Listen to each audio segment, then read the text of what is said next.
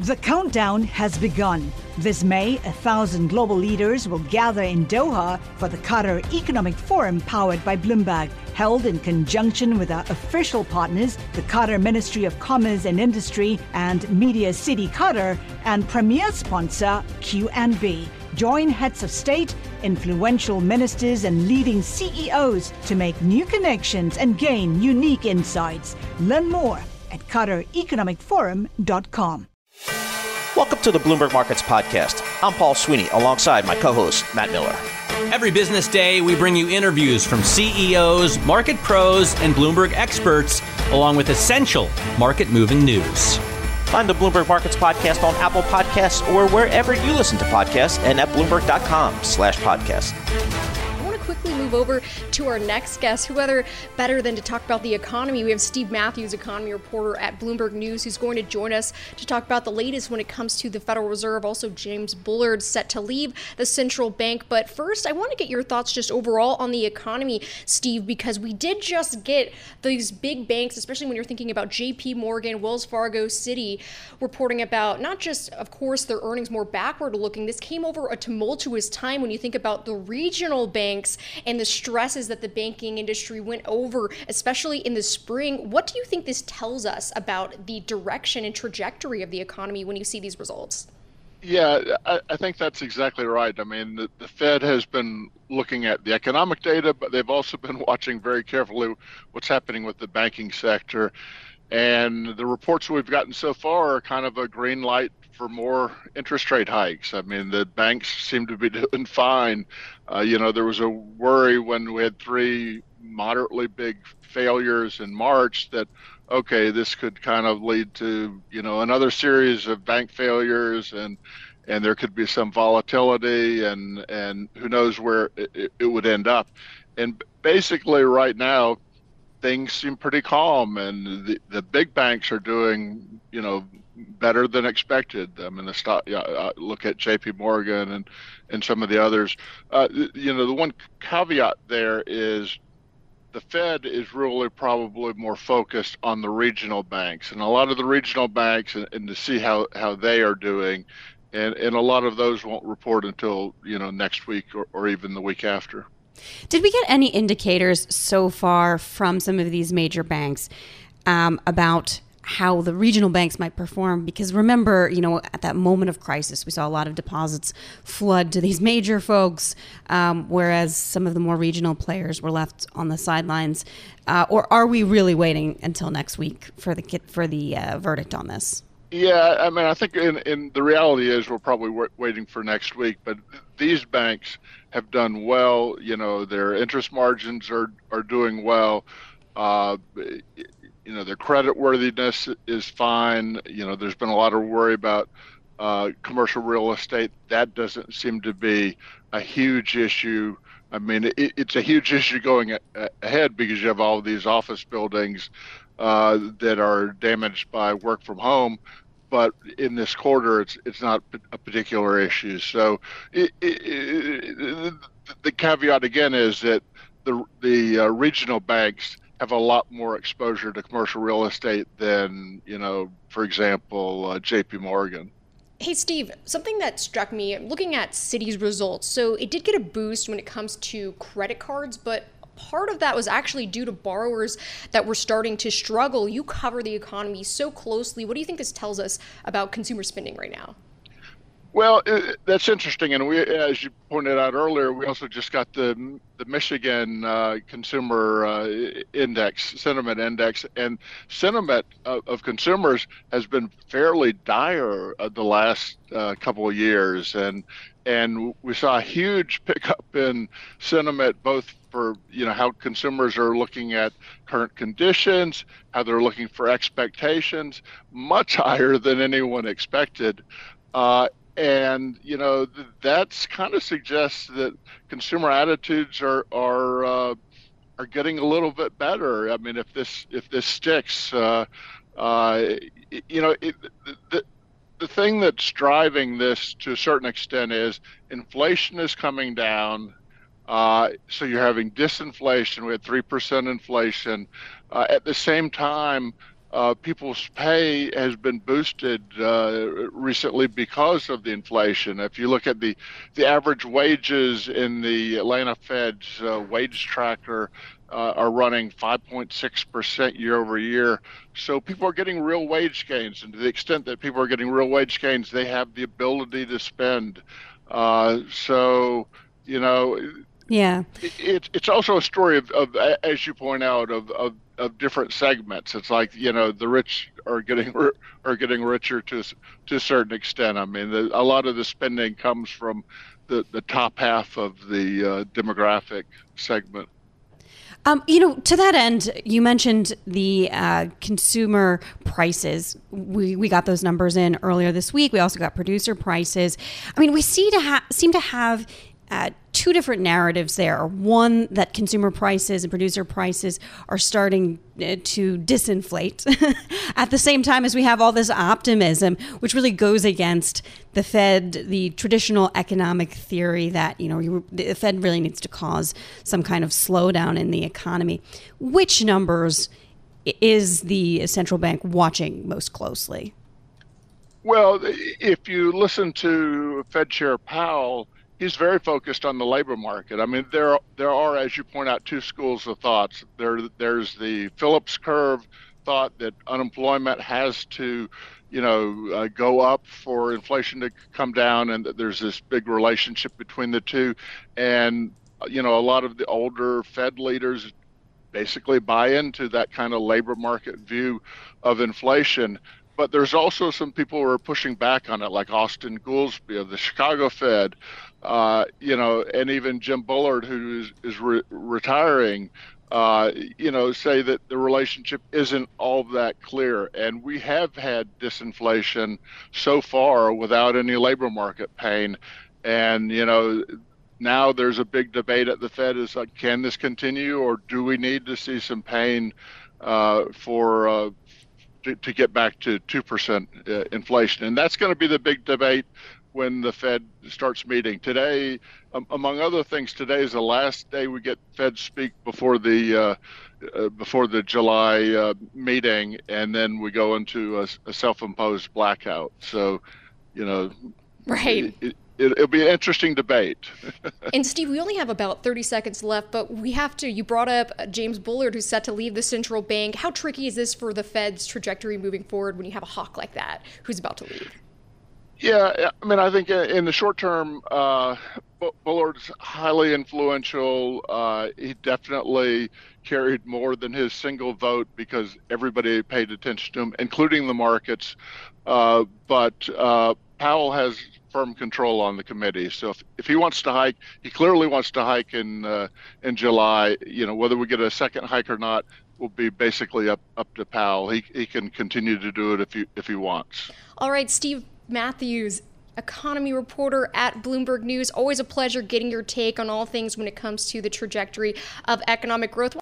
The countdown has begun. This May, 1,000 global leaders will gather in Doha for the Qatar Economic Forum powered by Bloomberg, held in conjunction with our official partners, the Qatar Ministry of Commerce and Industry and Media City Qatar, and premier sponsor QNB. Join heads of state, influential ministers, and leading CEOs to make new connections and gain unique insights. Learn more at QatarEconomicForum.com. You're listening to The Tape. Catch our live program, Bloomberg Markets, weekdays at 10 a.m. Eastern on Bloomberg.com, the iHeartRadio app, and the Bloomberg Business app, or listen on demand wherever you get your podcasts. Jess Minton and Simone Foxman here in the Bloomberg Interactive Brokers studio. And on a day when you're looking at these bank earnings, JP Morgan, Wells Fargo, Citigroup all reporting this morning, especially if you're looking at JP Morgan, revenue soaring to a record, really boosted by Fed interest rate hikes. And also looking over at Wells Fargo, those earning more net interest income than analysts did expect, and really giving a boost to the broader equity market this Friday. But who better to come in and speak with us and break down these latest earnings results from the big banks than Allison Williams, Senior Global Banks and Asset Manager Analyst with Bloomberg Intelligence. Thanks so much for joining us in studio, Allison. What's your takeaway once we got these first batch of big banks this morning? So I would say, obviously, the net interest income upside at all the banks and the higher guidance, especially with respect to net interest income, is positive. But I think it was sort of expected by investors. When you looked at the run rate for these banks, you could tell that their previous guidance was a little bit conservative. I think the most impressive thing that we saw this morning was the 25% return on tangible equity at JP Morgan. So that is helped by the net interest income, also helped by the better capital markets business, costs in line, and provisions rising as we would expect with normalizing credit. And so across the banks, we're seeing, trading down a little bit, but still normalizing within historically higher levels. Fees, M&A is really the big headwind there as expected. Equity fees up a bit. We're seeing some green shoots there, but we still expect that fees are steadying at a lower level. Expenses basically in line. There is some higher severance adding to those costs, especially flagged by Wells Fargo. And then on the provision side, we are seeing reserve building. Again, Wells Fargo, which is the biggest commercial real estate lender, adding related to office properties. That's not a surprise. It's an area that everyone's watching. And then that card growth really that we're seeing in the loans also means that banks are adding reserves. Well, we'll dig into some of the details there, but as someone who is not as enmeshed in the banking nitty gritty, no,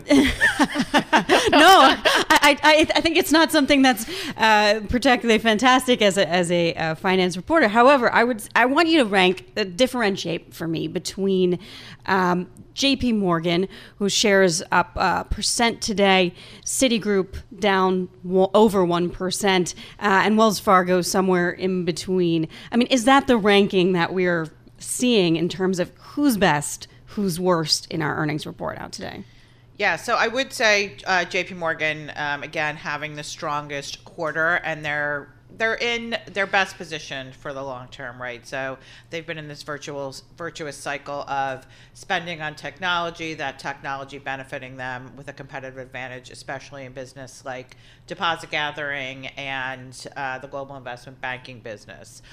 With regard to Citigroup, Jane Fraser really, I think, making all the right decisions there, but that's really a longer term story. I mean, that bank has been, trying to sort of revitalize itself and fix some things for a significant period of time. One thing that they have in common with Wells Fargo is that they're spending a lot of money on the regulatory and compliance side just to get things in order. And so Citigroup probably has the most opportunity for improvement. I think they're delivering on everything that Jane has said. It's just a longer path. With Wells Fargo, so again, I talked about the regulatory side of things and those costs, but I think hopefully for Wells Fargo getting to the end of that journey, it's been certainly much longer than people have thought. But again, better net interest income. Card is a much smaller business for them, but that's been a business that they're investing in, and that's been paying off. Commercial real estate, as I said, they're the biggest lender there. So I think it's prudent that they're taking provisions related to the office, even though that's going to be a long story. Allison, I wanted to get your thoughts when it comes to banking regulation, because we did hear from Fed Vice Chair Michael Barr, as you know, earlier this week, talking about how there could be these potential regulatory changes. And on JP Morgan's call this morning, Jeremy Barnum, the CFO at the bank, did receive a question about Basel III, asking about what kind of market consequences, and CEO Jamie Dimon was actually warning about in his intro when he cited that these upcoming finalized rules, Barnum actually did call some of the proposals, quote, excessive. So, I mean, do you think regulators are listening, and what is your kind of view of how the banks are thinking about these potential proposals?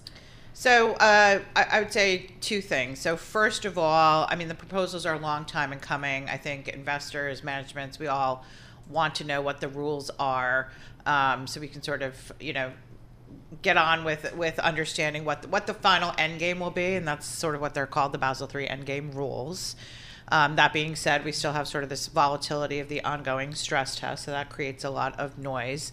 But the second thing, again, you'll hear from bank managements and I think bank investors is, the rules are designed to make banks safe, but what are the unintended consequences? How much lending is being pushed out of the system?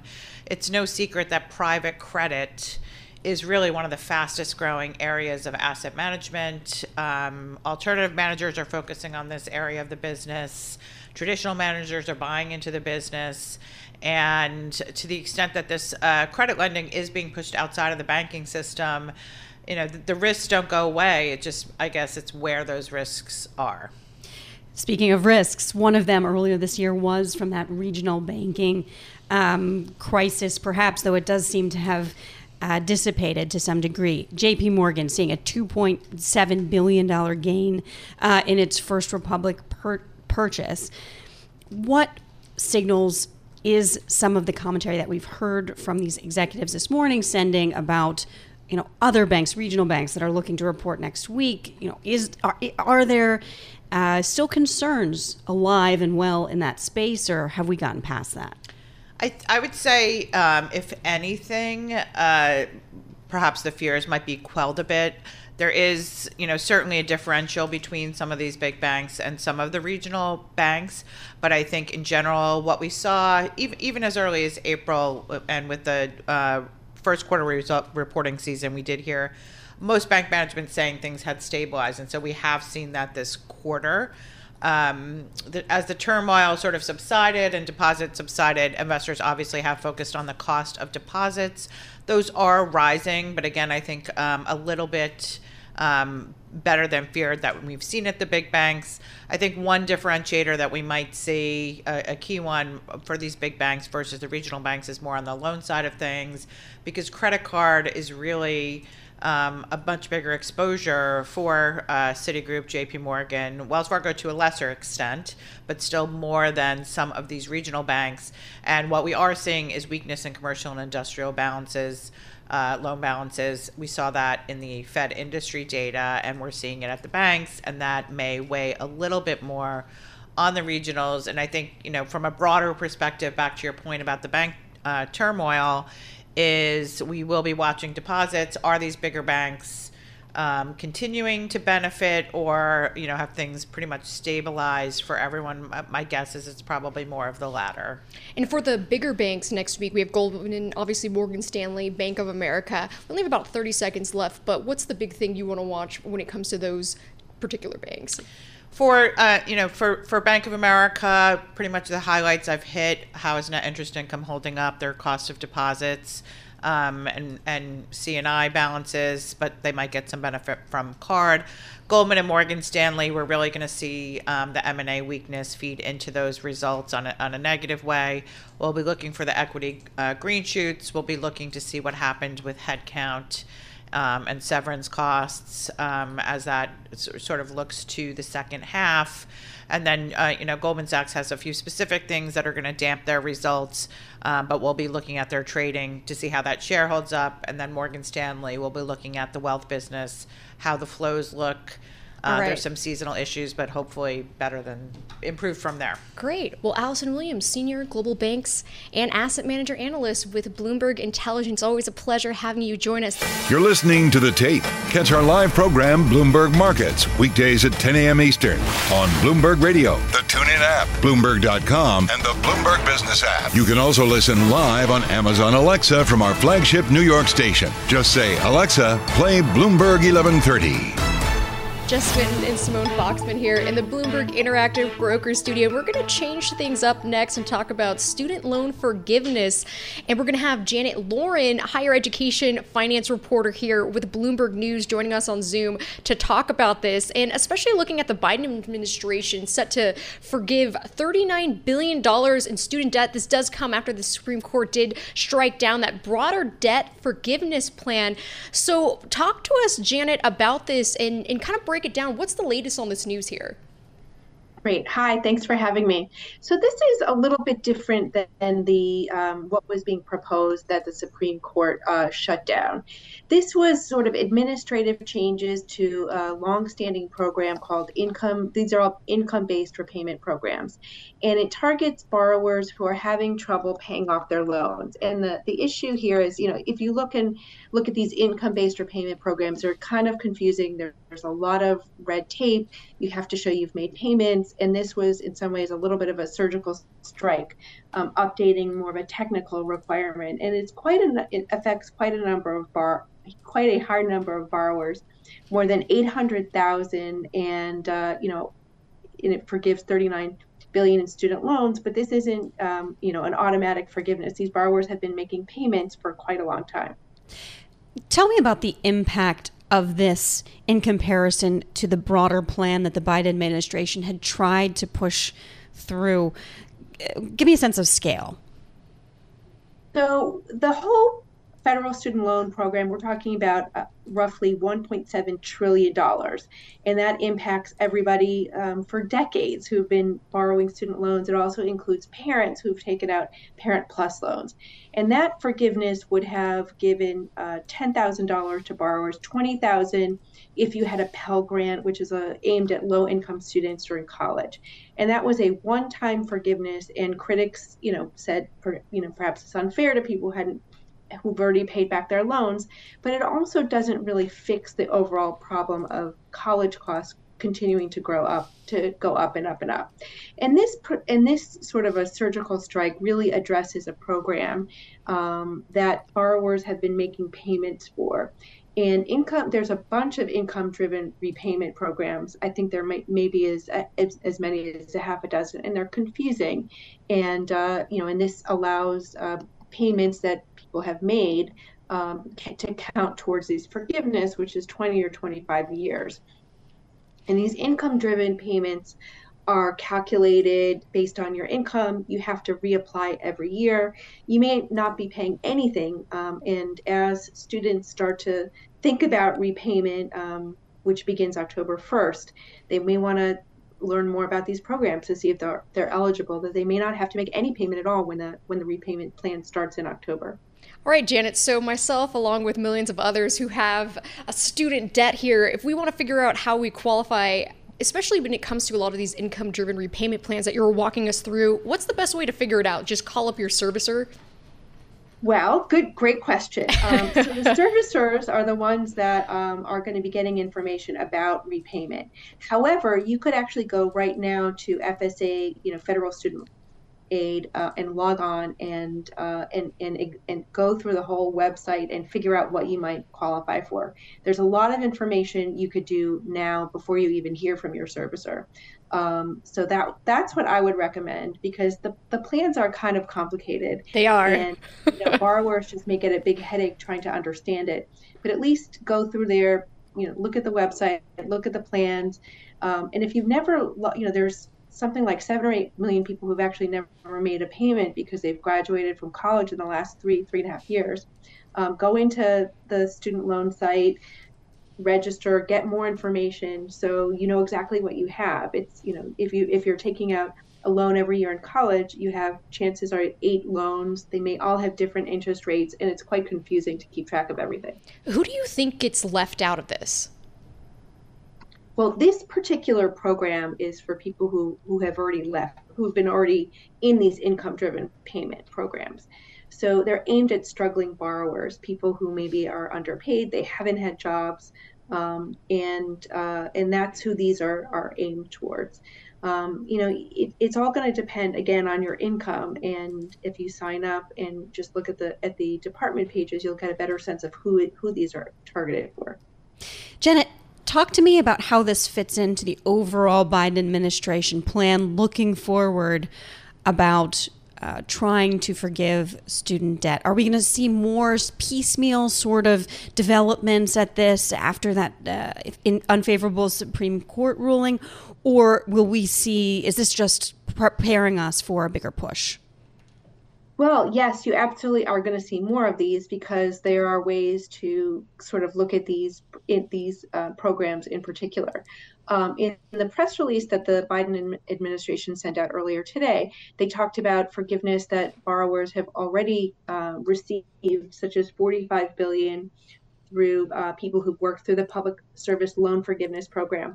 That's a program where you make payments for 10 years and you work in public service or a nonprofit and you get forgiveness after 10 years. But again, this has been a really complicated program. They've made a lot of changes to make it easier. I think before these changes, something like the number of people who got forgiveness were extremely low because it's, again, the key word is it becomes very confusing. If you switch jobs and you haven't signed up and you haven't, made all the changes, or your employer hasn't, you may not qualify. And then they also forgiven $22 billion for more than 1 million borrowers who were, cheated by schools or their schools closed. And these are typically for-profit colleges. And then you add these 39 billion, and it's not a small amount of money for loan forgiveness. Yeah. Well, thanks so much for joining us. Janet Lauren, higher education finance reporter with Bloomberg News, joining us to talk about President Biden today announcing this another move when it comes to forgive student loan forgiveness.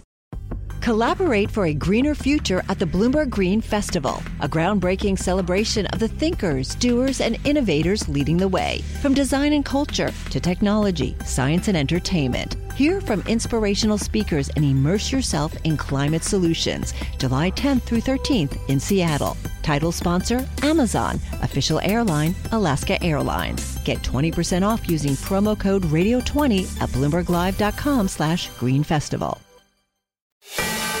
You're listening to The Tape, Kantar Live program, Bloomberg Markets, weekdays at 10 a.m. Eastern on Bloomberg.com, the iHeartRadio app, and the Bloomberg Business app. Or listen on demand wherever you get your podcasts.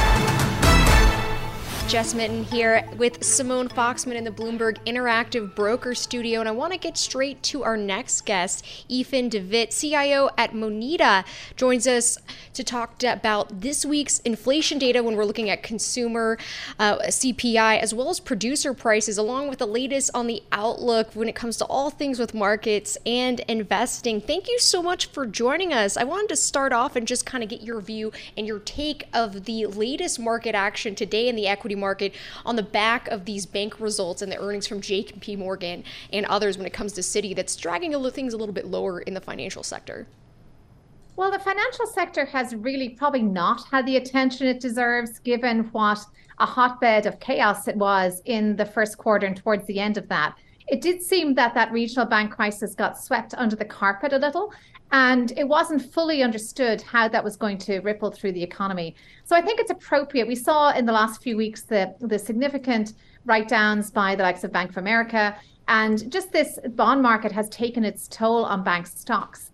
And what we can see from the regional banking sector is just how exposed they are to quite a fickle consumer and depositor, essentially, when trouble starts to brew. So we've always suggested that it would take some time to really fully understand what kind of problems the banking sector was facing. And when we see these kind of very mixed picture coming out of banks, certainly we're seeing a bit of a pickup in some trading, and asset pools are growing thanks to equity markets. It's only natural that investors will start to try to dissect that, pick and choose where the opportunities are. So I'd say we have not seen the end of this banking crisis yet.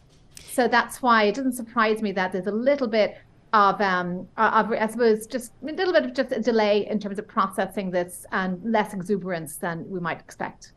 Ethan, so you're saying not the end of the banking crisis yet. How do you expect to see this play out when we get some of the regional banks, some of the other banks come report their results next week? Well, certainly there is a lagging effect always in these bank results. We only know at the end of the quarter how deposits had moved. And we only know then, of course, what write-downs, if any, are being taken on a fixed income book. So with the Fed's looking set to continue its increase in rates, that's going to still put pressure on some of these securities holdings. This was perhaps an unintended consequence of the steepest rate rise trajectory we've seen in recent history, but it was not unanticipated. It should have been anticipated that this would take its toll somewhere after the bear market we had in bonds last year.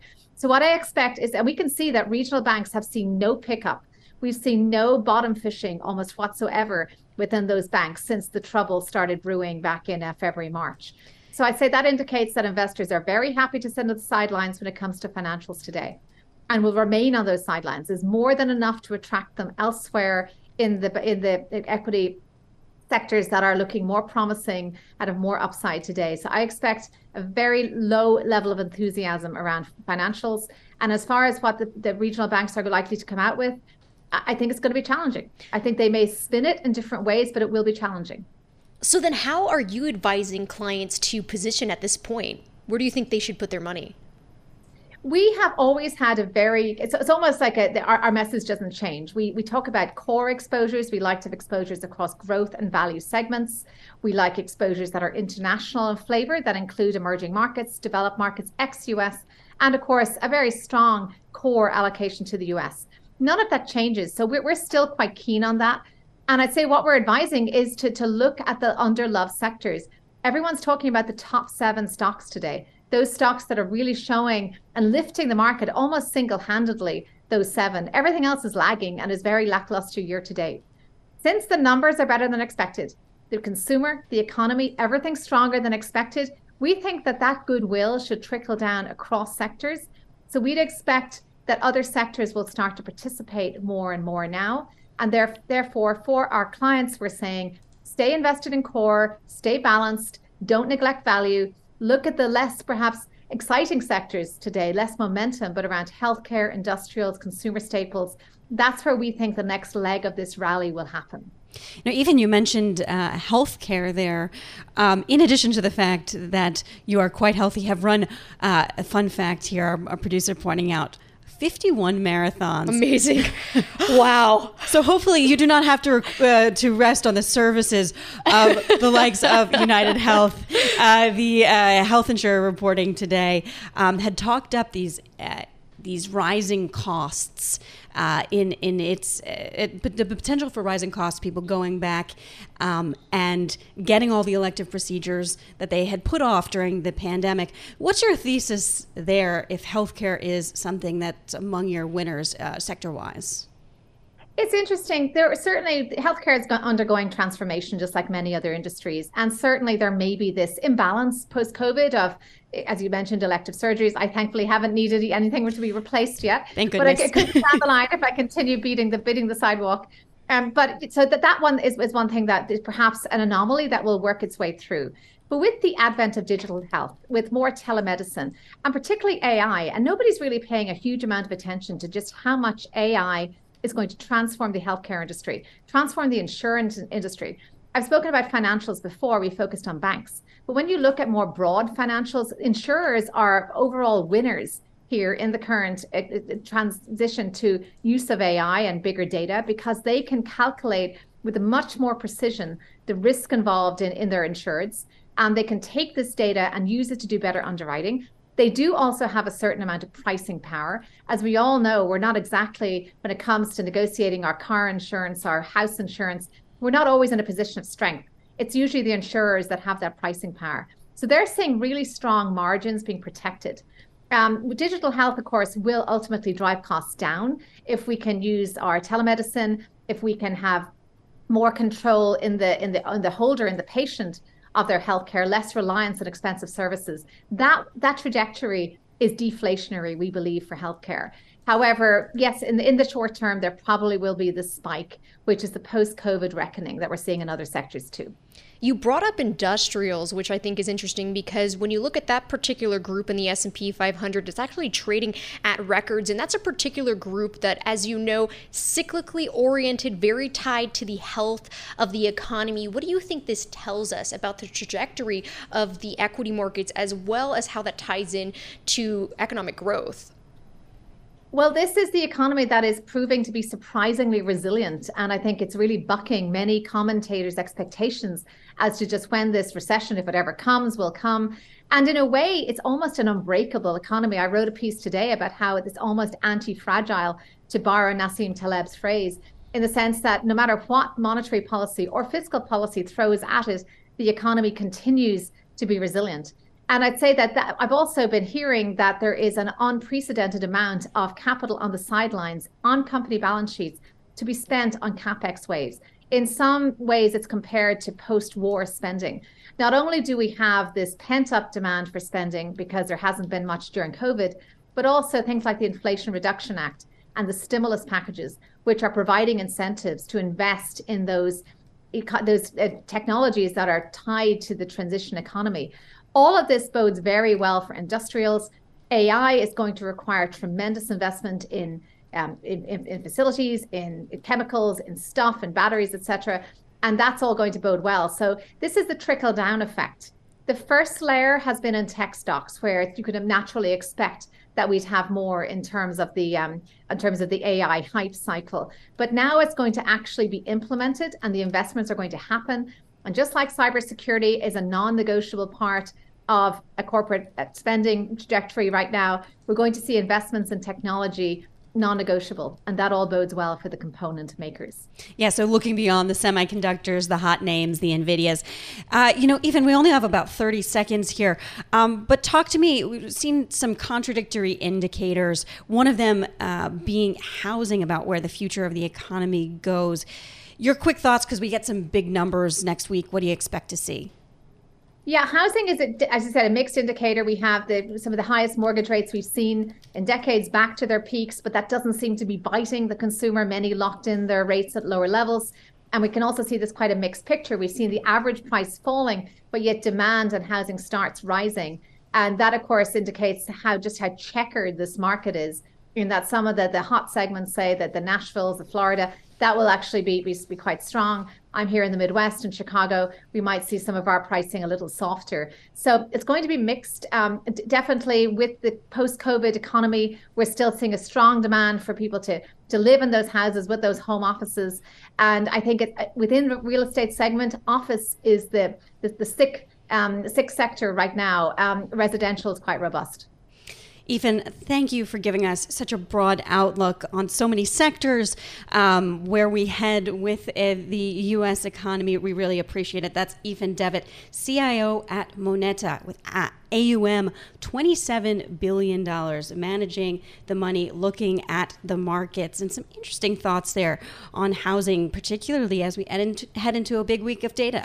You're listening to The Tape. Catch our live program, Bloomberg Markets, weekdays at 10 a.m. Eastern on Bloomberg Radio, the TuneIn app, Bloomberg.com, and the Bloomberg Business app. You can also listen live on Amazon Alexa from our flagship New York station. Just say, Alexa, play Bloomberg 1130.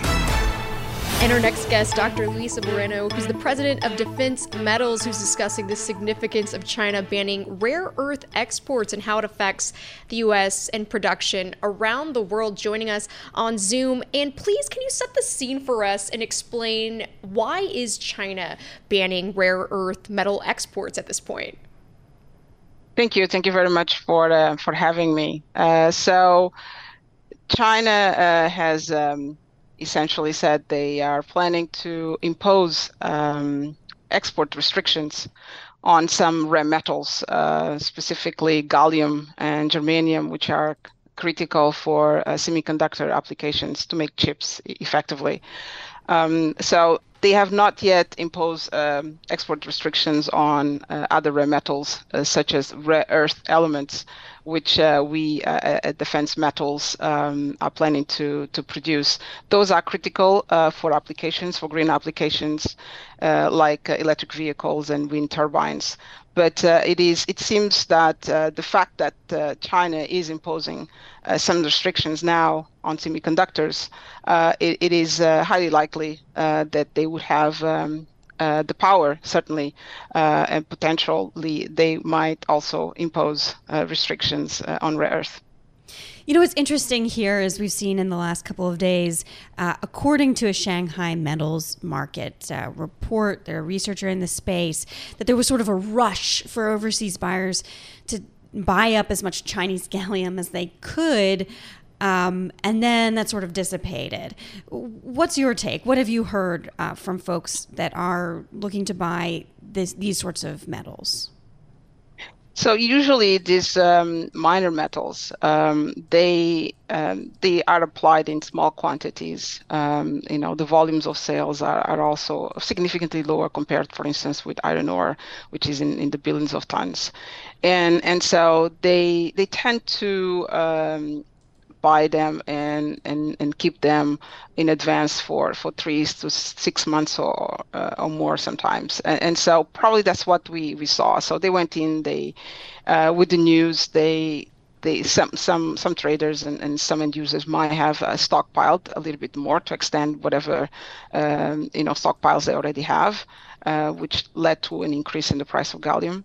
And now they might just perhaps sit back and see how this, I guess right now, a threat from China will play out, and how U.S. and the rest of the world will respond to that. And when you're talking about these potential chip curbs, my ears perked up because as an equities reporter here at Bloomberg, obviously if you look at the NASDAQ 100, up more than 40%, a lot of this was juiced by AI in recent months. Not just that, but also some margin when it comes to cost-cutting pressures that have helped some of those companies. But when you think about AI and the companies you brought up, EV makers, and then these semiconductor-type companies that obviously have a broad exposure overseas, what do you think this means for them after this massive rally that we've seen, especially in the chip space? Well, it seems that there has been, some issues with the supply of chips in the last couple of years, especially since COVID. So this export ban, considering that China produces most of the gallium in the world, I believe more than 90%. If they will impose export restrictions, that means that many of these companies are not going to have access to the basic material that they need to make those chips. So that will lead to potentially an increase in prices for these chips and supply issues. And so it just will mean that the same problems we saw before. Automakers are not going to be able to make certain models, and folks in the telecommunications, smartphone producers and others might have a hard time producing their products. We have some reporting out suggesting that these export controls could potentially backfire. Your take on that?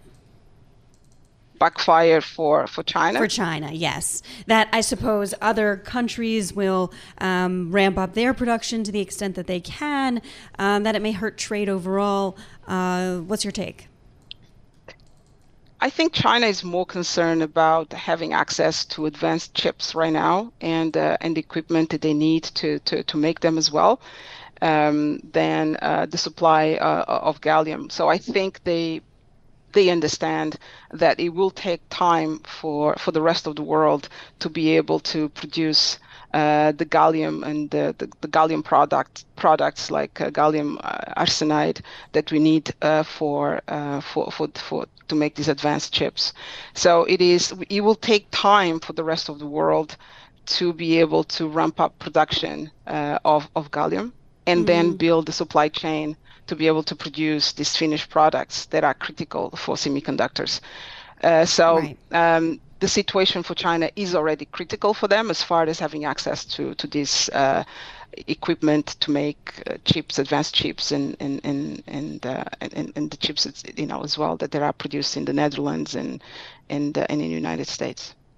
Lisa, thanks so much for breaking this down for us. That's Dr. Lisa Moreno, president of Defense Metals Corp., discussing the significance of some of these China moves. And interestingly, the OECD has warned that these export restrictions may actually threaten the green transition.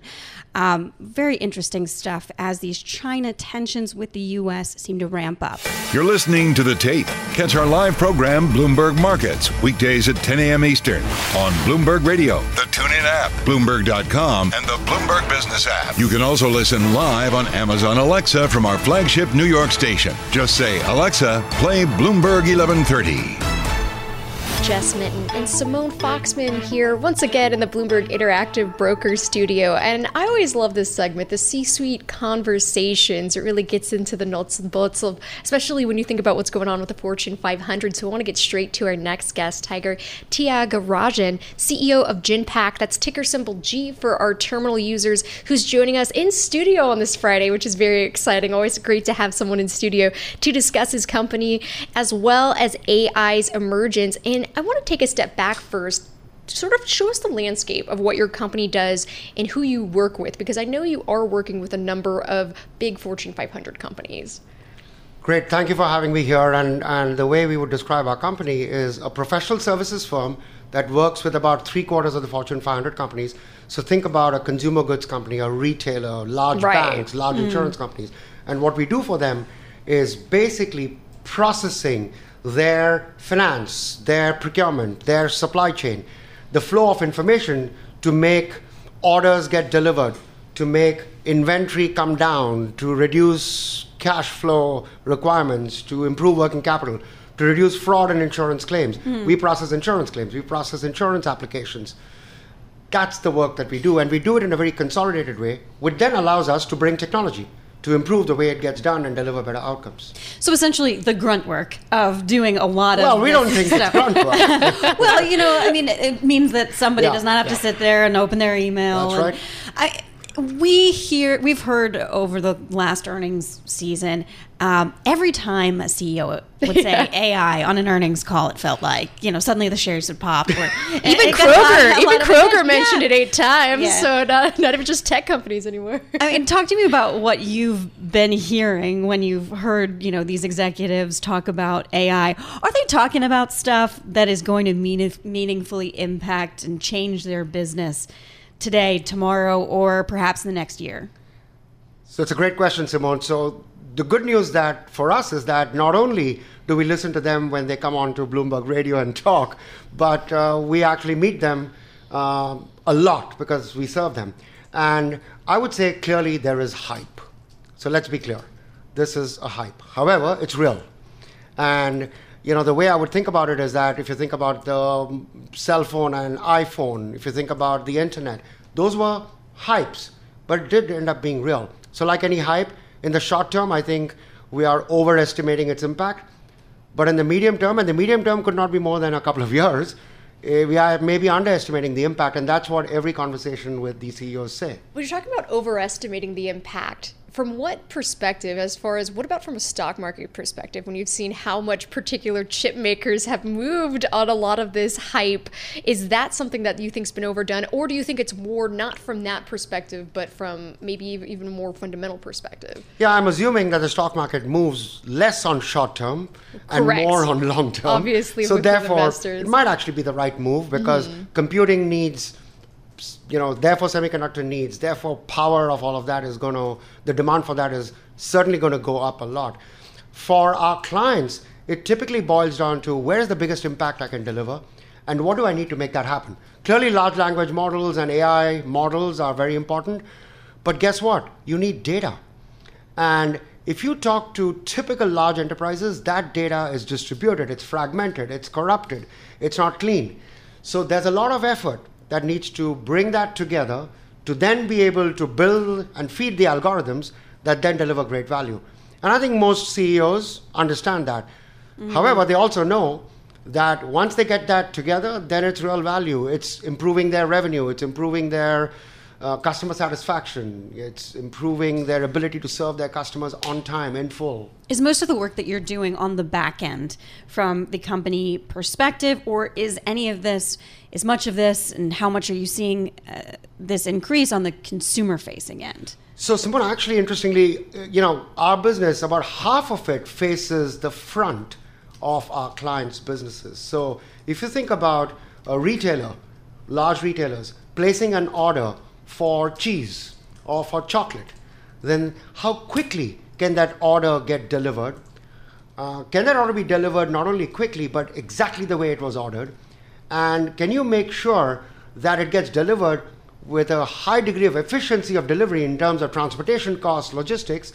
And oh, by the way, these days, can you actually make sure that you don't burn up too much carbon when you're moving trucks across. And how do you optimize all of that? How do you build algorithms and models that actually deliver that? Once you do that, the consumer goods company expects to be paid on time. So if you think about that whole cycle, that's all in the front end. When done well, everyone is thrilled. So this is about driving growth and customer satisfaction, because then that cheese is available when the consumer walks into the retailer.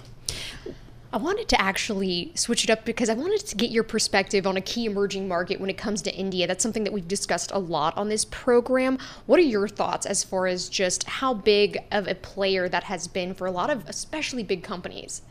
It's huge for us from a talent perspective. Let's start with that. More than 40% of our talent, close to 50% of our talent is based in India. And that goes back to the history of the company when we were part of GE, when we set up this operation as an extension of GE to serve global GE from India. Now we deliver those services from 35 countries across the globe. So India is incredibly important, but so are many other countries. The talent pool in India is incredibly important as we go into the future. The fact that you have a younger demographic, and when they come out, they are hungry to learn. And we are in a world where learning and reskilling is going to be the ticket to everyone's party. So we use that and leverage that for our clients, and our clients understand that. There is a different perspective about India being a market itself, and that demographic population creates a real opportunity. And the third one is, how much can India becoming a manufacturer base to diversify out of just being focused on China? We have about a minute here. We've seen this dramatic run-up in shares and things like NVIDIA, the demand for semiconductors. Right now it feels like an exuberance, but how significant do you think this will be, having more semiconductors, these input parts? Is the dramatic rally we've seen warranted? So again, I'll give you a longer term perspective, Simone, because I'm not here to predict and crystal ball for the short term. Sure. But your best sense. This is real. AI is real. AI will need computing power. AI will need data. AI will need change in organizations.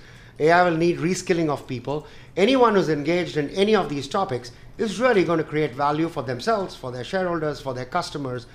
And actually, it'll improve society. The fact that you can have people leverage education and healthcare at almost zero cost, which is going to become real over time, is something to really look forward to.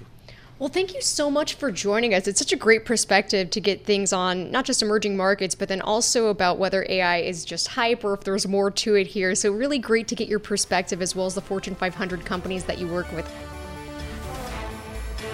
Thanks for listening to the Bloomberg Markets Podcast. You can subscribe and listen to interviews at Apple Podcasts or whatever podcast platform you prefer. I'm Matt Miller. I'm on Twitter at MattMiller1973. And I'm Paul Sweeney. I'm on Twitter at PT Sweeney. Before the podcast, you can always catch us worldwide at Bloomberg Radio.